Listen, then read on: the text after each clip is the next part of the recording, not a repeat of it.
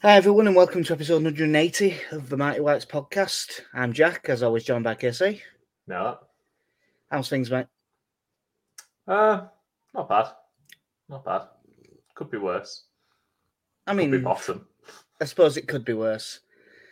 But, somehow they're still in charge. The mind boggles. There is no way this level of incompetence should be allowed to stand. It's time to get rid for the good of us all. General election now. Also, how the fuck is Jesse Marsh still in a job? He's got the full backing of the board. Yeah, I'm. And they seem to be sincere. Yeah. We've all been to a game where when you're walking away from the ground, you are certain the manager's going to be sacked. Like, you knew, even though I didn't want it to happen, you knew when you walked away from that Spurs game with Bielsa, before it came out on Twitter after, you knew, it's gone here. And you've seen it a few times. I was as sure as I have been about any other time. I was watching that game going, put it this way, I was as sure as I was that Villa were going to sack Gerrard after they got beat. And they haven't, and they've stuck by him. We'll get into the game in a minute. Do you think they are giving him the Liverpool game because they don't want that to be a new manager's first job? Or do you think that they are sticking with him until at least the World Cup? Well, I mean, I think he makes it to the World Cup. What have you got? Liverpool next, Bournemouth, Wolves in the League Cup, and then Spurs. Yeah. The only... If we don't pick up 3 points against Bournemouth, I think that's a caveat. Like, I think if you lose that game, then... Yeah, they'll just do it then. Yeah. I honestly... We said we need 4 points from Leicester and Fulham. And we got none. And let's be honest, we deserved fucking none as well. Like, this, it was awful. But, well, Leeds 2, Fulham 3. Was it on the... I'm sure that it was on the podcast we said that he might throw something in because he's a bit desperate. And he sort of did. We'll go through the weird team selection first of all. First things first, Rodrigo over Bamford. That is something that happened. Now,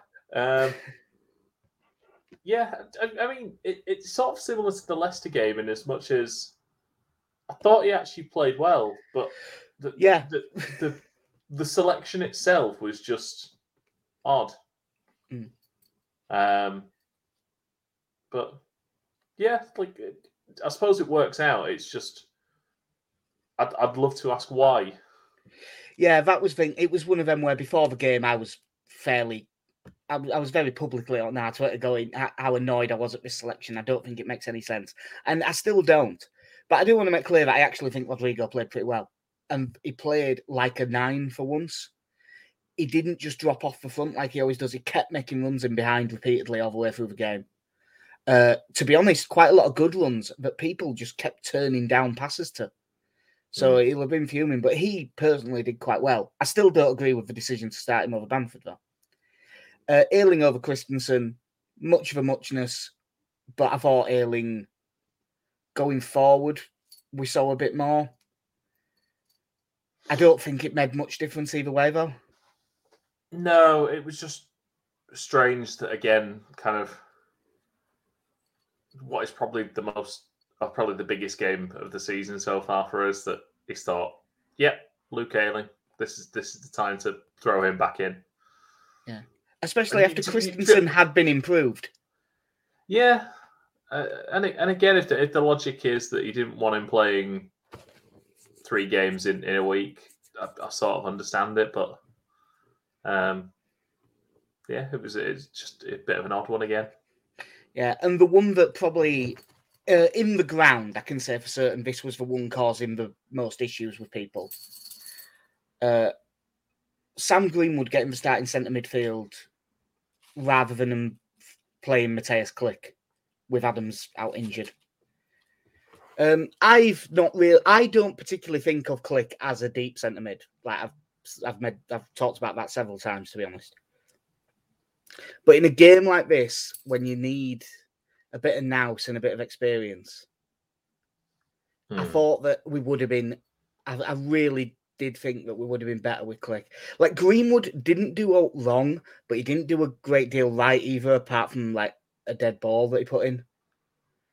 Like the game sort of just passed him by and he just wasn't involved. Everything went through Rocker, which is what you'd expect. He is the more playmakery type. But Greenwood was pretty anonymous for long periods. And it's a big show of faith in him, and I don't mind that so much. But that's twice that it's all been on the line for him, or at least we thought it was going in. And he's turned to Sam Greenwood in middle of midfield. I think that shows how important Sam Greenwood is, that we only play him in the biggest games. Can't risk him otherwise. It makes you think, should he be playing him more then? If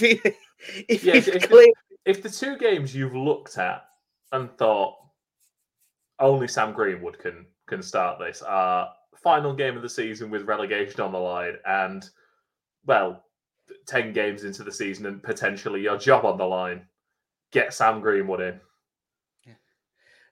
Kind of a Jack Field who needs to stop living in the past, man. You don't get Eddie in and play the kids. You get Mark Jackson in and play the kids. Eddie doesn't know about Sonny Perkins. Bless him. He does. He'll know everything. To be honest, I like the idea. He's a lovely man. Eddie comes in and we've got Matthew Jones, Stephen McPhail, Johnny Woodgate. They're all in the team. Yeah. So the game it's set. I mean, I thought that the team news sort of it looked panicky, which we've seen before from him, and that a lot of the things on Twitter and stuff like that before the game were, well, he's giving himself some rope there. It depends what the result is, and we've got beat.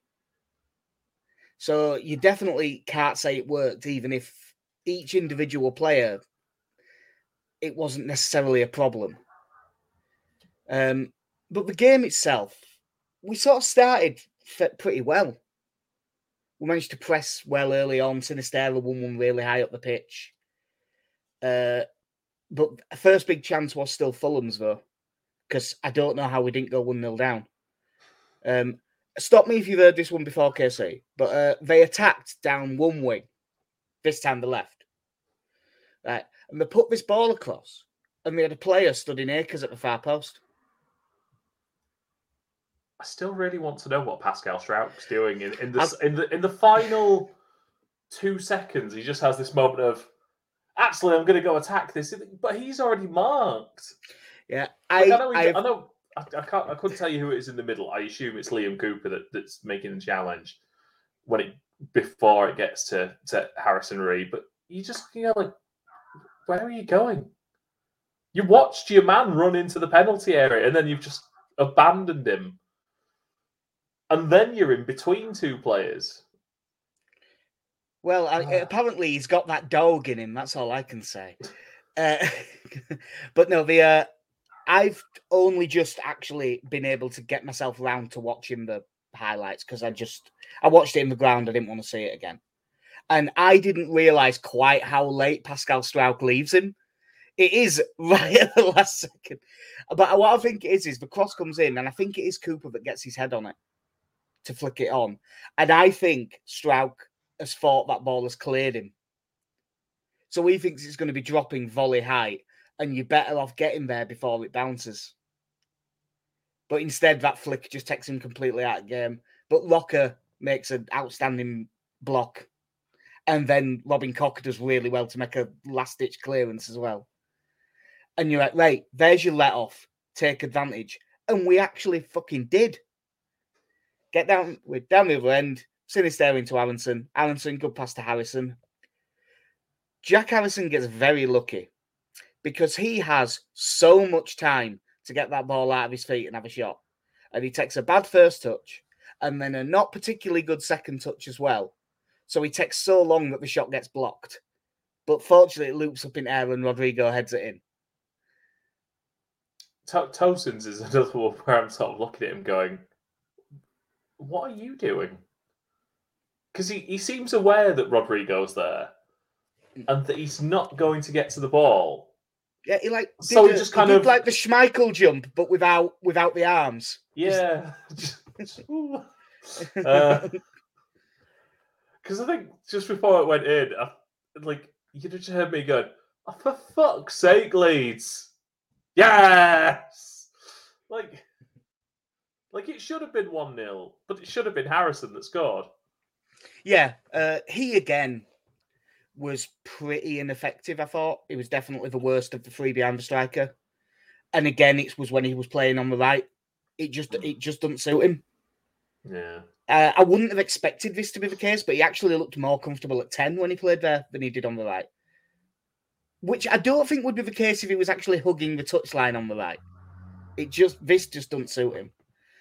But yeah, 1-0 up. We've got into this good position, and you always have that thing, and every football fan says it. Right, no stupid now. Do you know what's stupid? Leaving Alexander Mitrovic basically fucking unmarked at a corner about 4 yards out. I know that he might... If Mitrovic had jumped up and beat someone in the air just because he's good, I'd have thought, well, he's hard to defend against. He's a good player. But a bad player could have scored that goal. Genuinely, a quite good Sunday League striker could have scored that goal. You were marked 4 yards out. In real time, I thought Meslier should have done better, but I've seen it back, and he has no time to react. It would have either hit him and gone out, or hit him and gone in, and it hit him and went in. The marking is dreadful. Yeah, at first I think I was a bit critical of Rodrigo for following Wilson for the short corner, but I think looking back at it, it would have gone over Rodrigo anyway. So that will have been quote unquote his man. Yeah, but you just watch it, and you know what? The one thing you kind of have to say is fair fucks. It's what Mitrovic does, but he just gives Ayling that little shove. And he's away. And the only disappointing thing is that Ayling's not really prepared for it. Because you know it's what he does. Yeah. I say it's not that he scored a header from a corner, it's how easy we've made it for him to do it. Yeah. That's wound me up. I do wonder a little bit whether that's a lack of sharpness on Luke Ayling's part that's kind of caught him out there. But no, it's very disappointing because he starts slightly off centre, nearer to the front post. Little push to Ayling, gets 3 yards, and then there's just no one near him. Yeah. And it really, when there's so much space, especially when we never leave someone on the halfway line, so we've got the bodies back to do it. Yeah. I also don't like that we don't leave people on the halfway line, by the way. I think that's poor as well. But we just... There is no reason with the number of bodies that we have there. There is no reason that there shouldn't be, even if Ayling gets done, someone in front of that. Even if Rodrigo gets pulled out, there's still the bodies there that there should be someone there. I just think we were set up badly. And, it wasn't the only time. In the second half, Mitrovic had a completely free header, 7-8 yards. And, there was one that was pulled back along the floor as well. Someone completely unmarked, 10 yards out. And obviously, we'll come on to probably the worst example of it shortly. Rest at half, pretty even. Leeds maybe edging it slightly, but not by much. But the big chance that rest at half, Leeds have a corner, Fulham break. And was it Andreas Pereira? Or was it Palhinha? I think it's Pereira. Yeah, but basically, the freedom of half of Elland Road to run through one goal.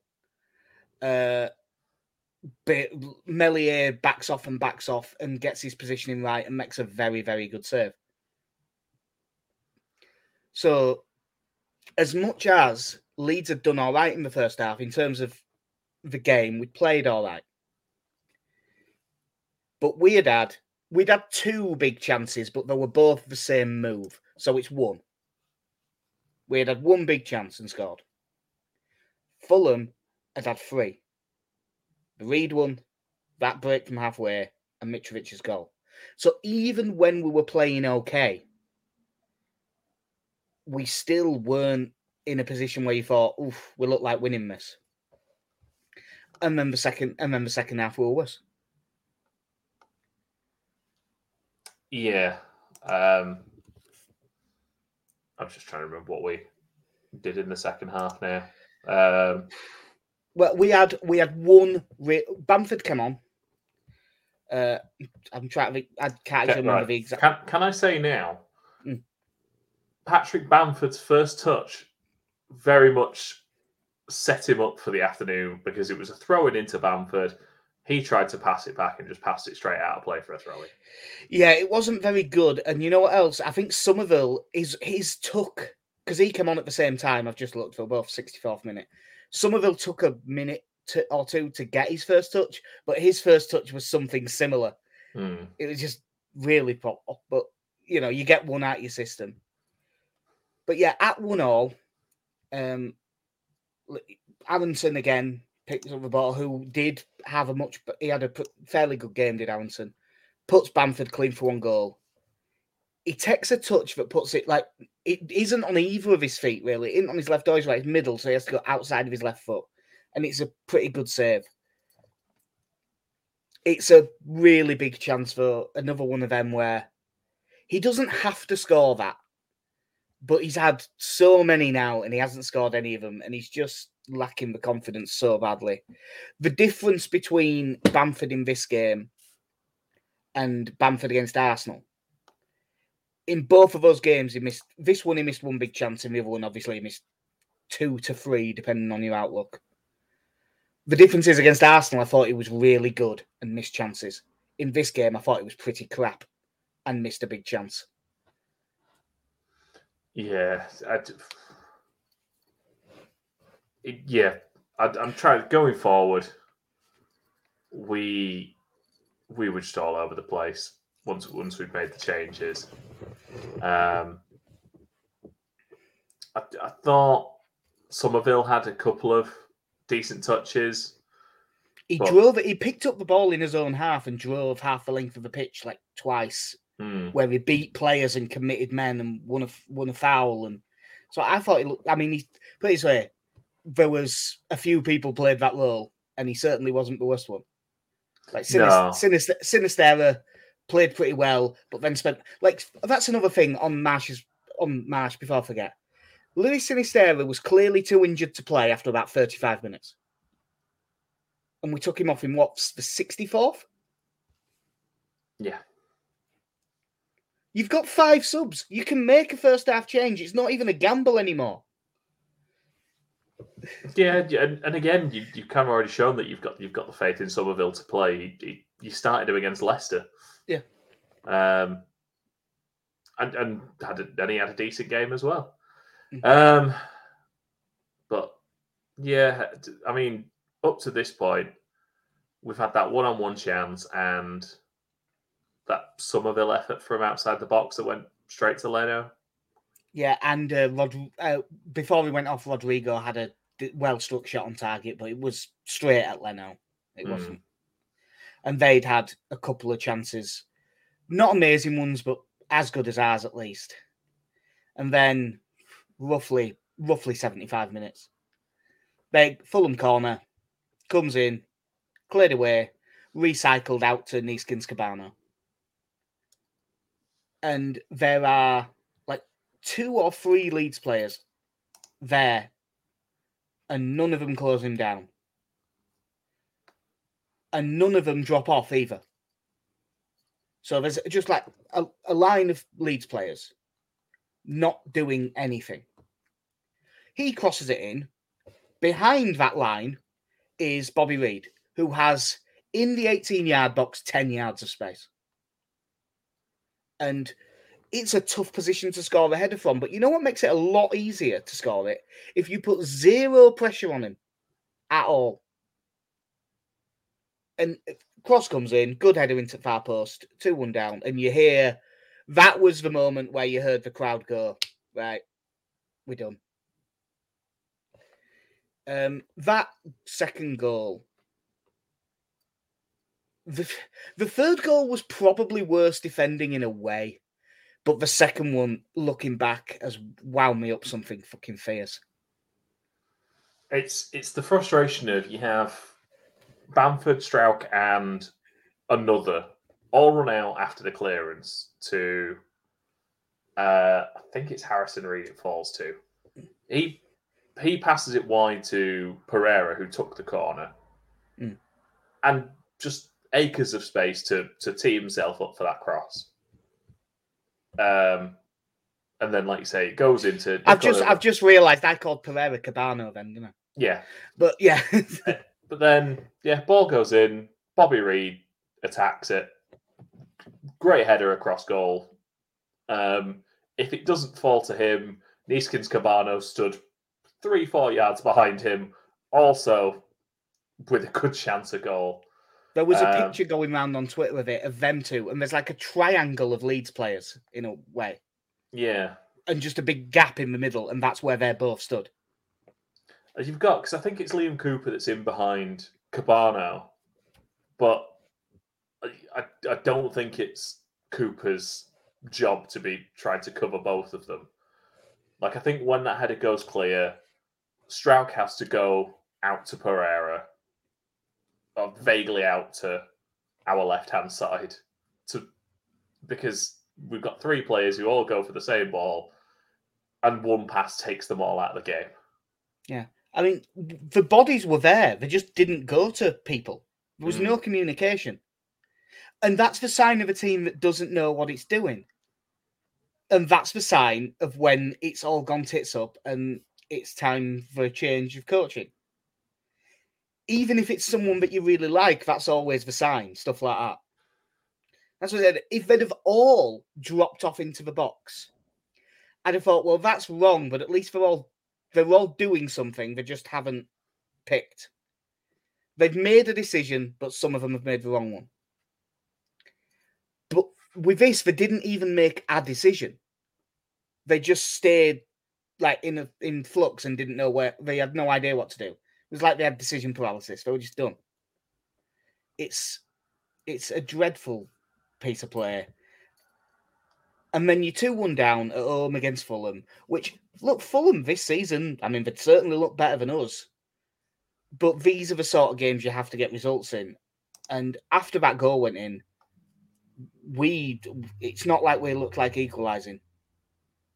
They were comfortable. I mean, straight after this is then when you have what I'm going to start describing as the Neil Warnock substitutions of, okay, now we're losing it. I'll bring a player on immediately after, and again, it's just so reactionary. So that's when Klich comes on for Greenwood, who again, very, you can't say he had a bad game, didn't have a good game. Was 6 out of 10. It was okay. But it's a big game that you need to be getting a result out of. You can't help but feel that someone like Klich is the person to put on there, someone with a bit of experience of bigger games, someone who's, as it goes, the calmest head on the field. Yeah, that's why I have to assume that the Adams injury news was late. Like, really late, because I don't think JB would have played for the 21s the day before if he'd have known. Because he really might have got this chance. Yeah. But it should have been. And then, at this point, we're like, 5 minutes left. Fulham are they're not, it's not even in a shithouse way. They are just keeping the ball up the pitch and doing it well. Just keeping us at arm's length. They have a throw-in in our corner. It's thrown in. Mitchell is holding it up. We make a tackle and it falls to Harrison Reed, who's running onto the ball. And he goes past Robin Koch, who just half dangles a leg out. I know that you're scared of giving away a penalty in that situation, but you're 2-1 down. You've got to be proactive. And he tackles a 9-year-old that's scared at ball on that one. He just dangles out a leg. There's nothing there. dribbles through to the byline, pulls it back to Willian. I know where the throw-in was. I know the game situation, but we've got sucked across so far that Willian is the free man furthest away from that touchline, and he's at the near post. Ayling everyone's Ayling just gone across. Luke Ayling is further across on the left-hand side of the pitch than Willian is. That is a situation where every team is going to be narrow, but we took it to an extra extreme. Pull back, Willian, basically an open goal. Puts it in, game over, done. I wouldn't even say that it got poisonous, to be honest, the crowd. There was, not by the standards of what you've seen it get like before. You know, the Fulham fans start singing "You're Getting Sacked in the Morning." The South Stand pretty vocally joined in. And by all accounts, there was a decent number in the Kop as well. The bigger chant that went down that really got going was just chanting "What the fuck is going on?" Which I quite like as a rebuke of what you're seeing on the pitch.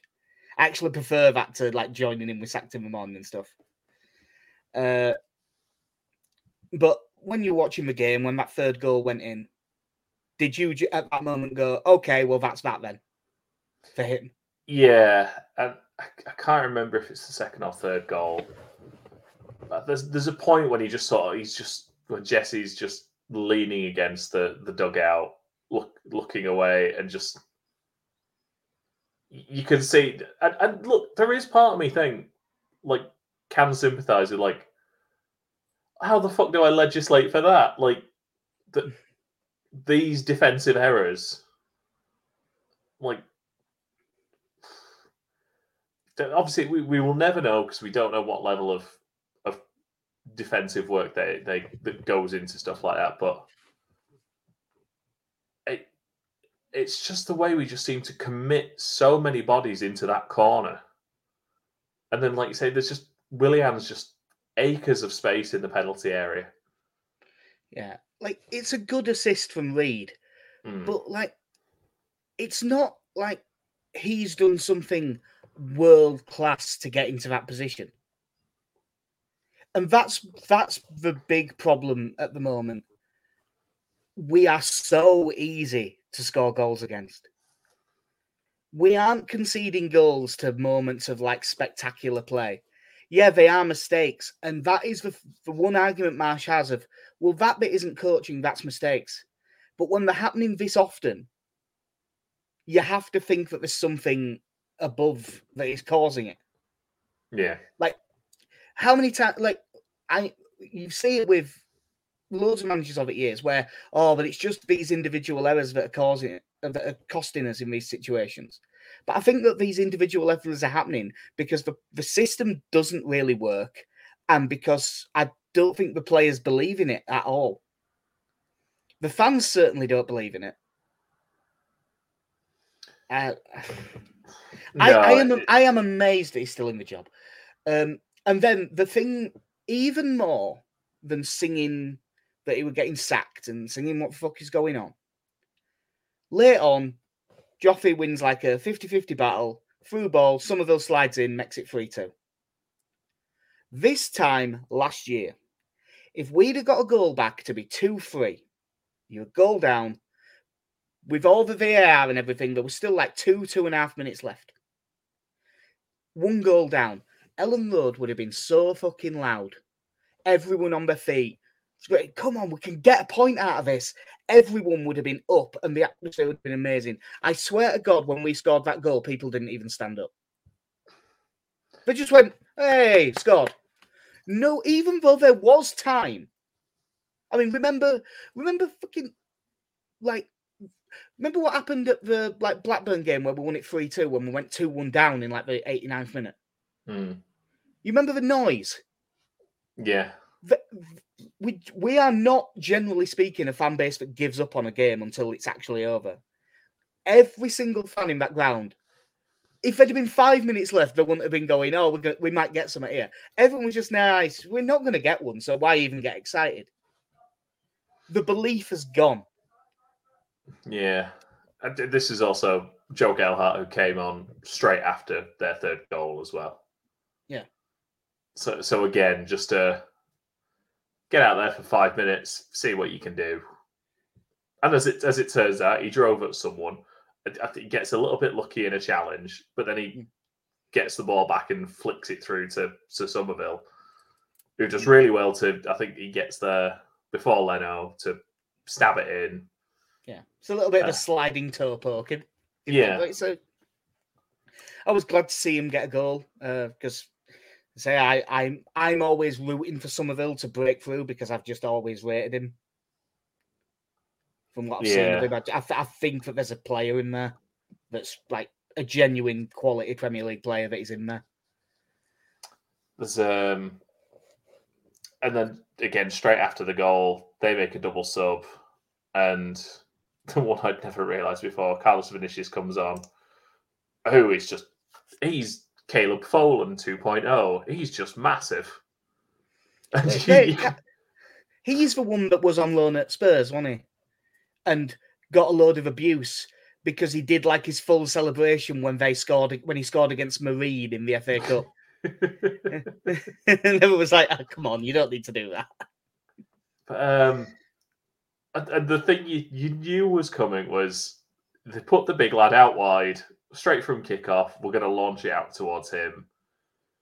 And he held it on the touchline for what felt like 45 seconds. Well, there was that 2.5 minutes. And it was in our corner for nearly all of it. Like, which is just him and Luke Ayling just battling to not put the ball out of play. Yeah. And he almost just fell on top of it and held on to it, but at no point was it obstruction. He just sort of twisted around with Luke Ayling in tandem. It was just good hold-up play in the corner. Full time, a lot of boos.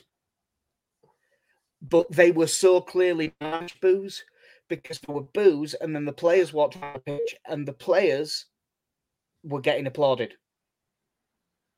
You know, not rapturous. It was like, yeah, well word, while you're walking out.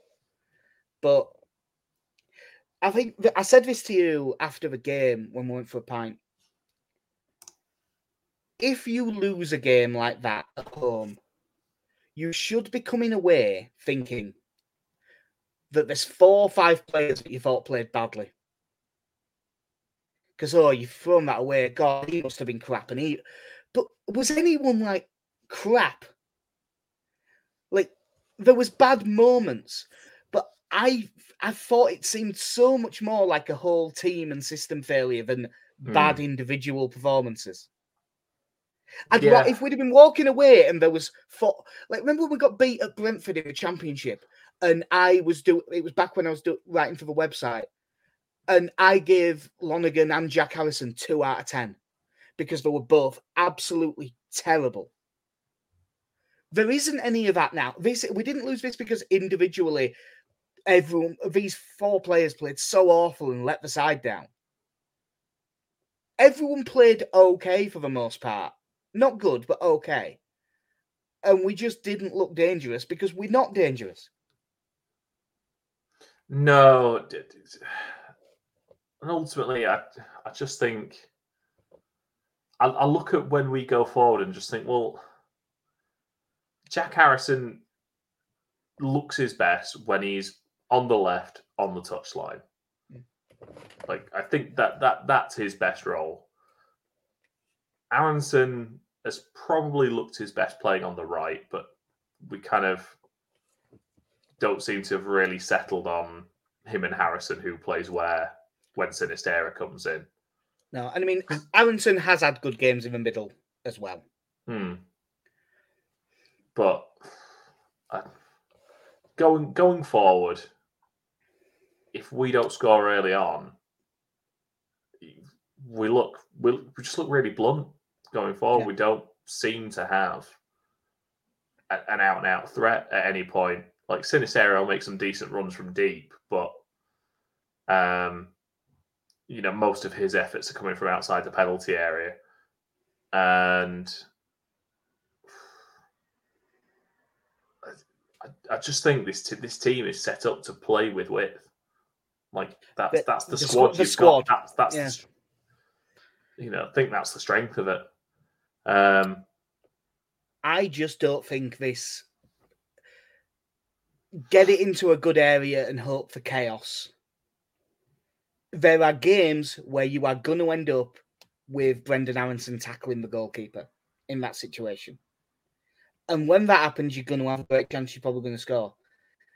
Like, we did create enough chances to win a game against Fulham, but they created enough to win 3. Yeah.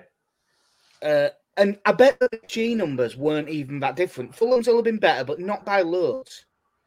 But it's because we'll have had 5 shots from bad positions. Like, that really good long crossfield ball that Ayling chested down it wide with his left foot. It's a good effort, but it's not really a chance. Rodrigo from wide had one. But there's a few. We have a lot of those sorts of efforts. So the accumulation of it goes up, and you end up with an XG that looks like we actually did okay.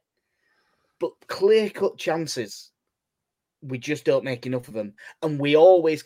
If the team only has 2 attacks, they'll get 1 clear-cut chance against us.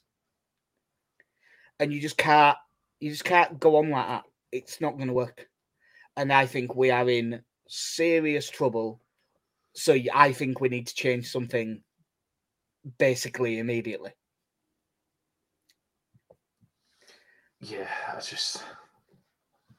I don't know what else you can change, because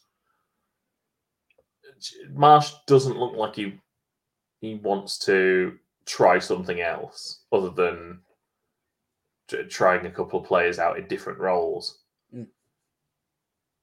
And ultimately, if we are trying to repeat the same thing over and over again, I don't see how this improves. I don't see how we improve our performances.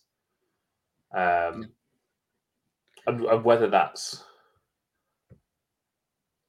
The concern is that if we went to like a narrow 4-3-3, that you lose another element of our attack that's not doing a whole lot, but you're still taking away from that. Yeah. Now, if it's still narrow, can you press like that if you haven't got that fourth body? Do you gain something do you gain that stability by having Aronson be more of a box-to-box midfielder and having Harrison and Sinisterra play as 10s behind Bamford or something like that? But I don't know, but I don't see anything that he's likely to do to change it. No. I don't really. Obviously, that is the Fulham game. Everyone was fuming. As far as I could tell, everyone expected him to go, and he isn't. And he's not. They're not going to do it now. If they were going to do it, they'd have done it at latest yesterday. So it's not happening. We will be back to talk about the Liverpool game later in the week. Yeah. But right now, I mean, the Liverpool game isn't even the one that's important, but because you've lost these 2 games, you can't look at Liverpool as a free hit now. No. Like, you can go in with no expectation. You have to go in with no expectation.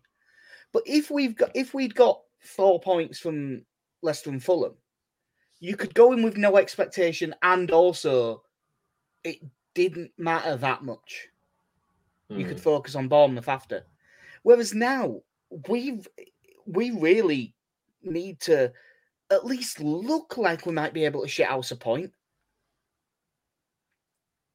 That's it. There's nothing about this team now that I feel like we could go to a tough team and I don't think we've got the capability to hold out for a point anywhere. No. The only hope is, I suppose, that Liverpool do keep shooting themselves in the foot. Maybe they'll shoot themselves in the foot again. Unfortunately, they've not lost at home for 28 games. Yeah. Yeah, it's more of an away issue, isn't it? Yeah.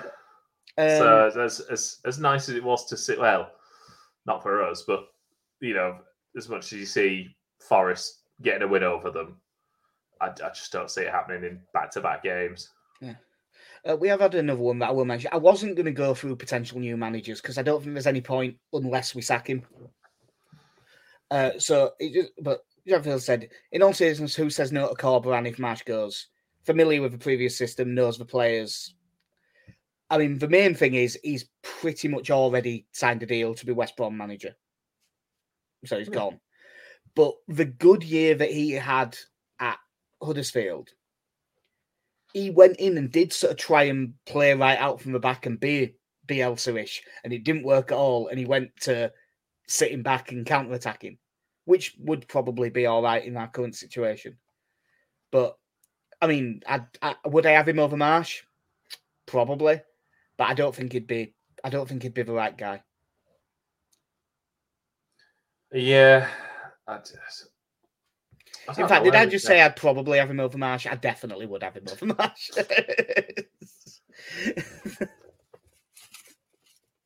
I really don't know. No, I'm not looking at lists yet. There's no point, is there? Unless it happens, there's no point. Yeah, I feel like at this point, unless it's sort of levels of gross incompetence, or I just flat out dislike you, I will try and be as positive as I can. Because as I've said, I like Jesse. I think he's a really nice guy. He seems like a nice bloke. But it's also, I'm also fully aware that that's not what we need at all. Yeah. We need someone who can win football games for us. So yeah, we'll see. Probably Thursday or Friday, one of the two, whichever works out more convenient for us. Yeah. But that will do us for episode 180 of the Mighty Whites podcast. I am just bereft of any positive thought, to be honest. I think we're in serious shit. And I'm Casey. Yeah, I'll see you in a bit. Have a good one.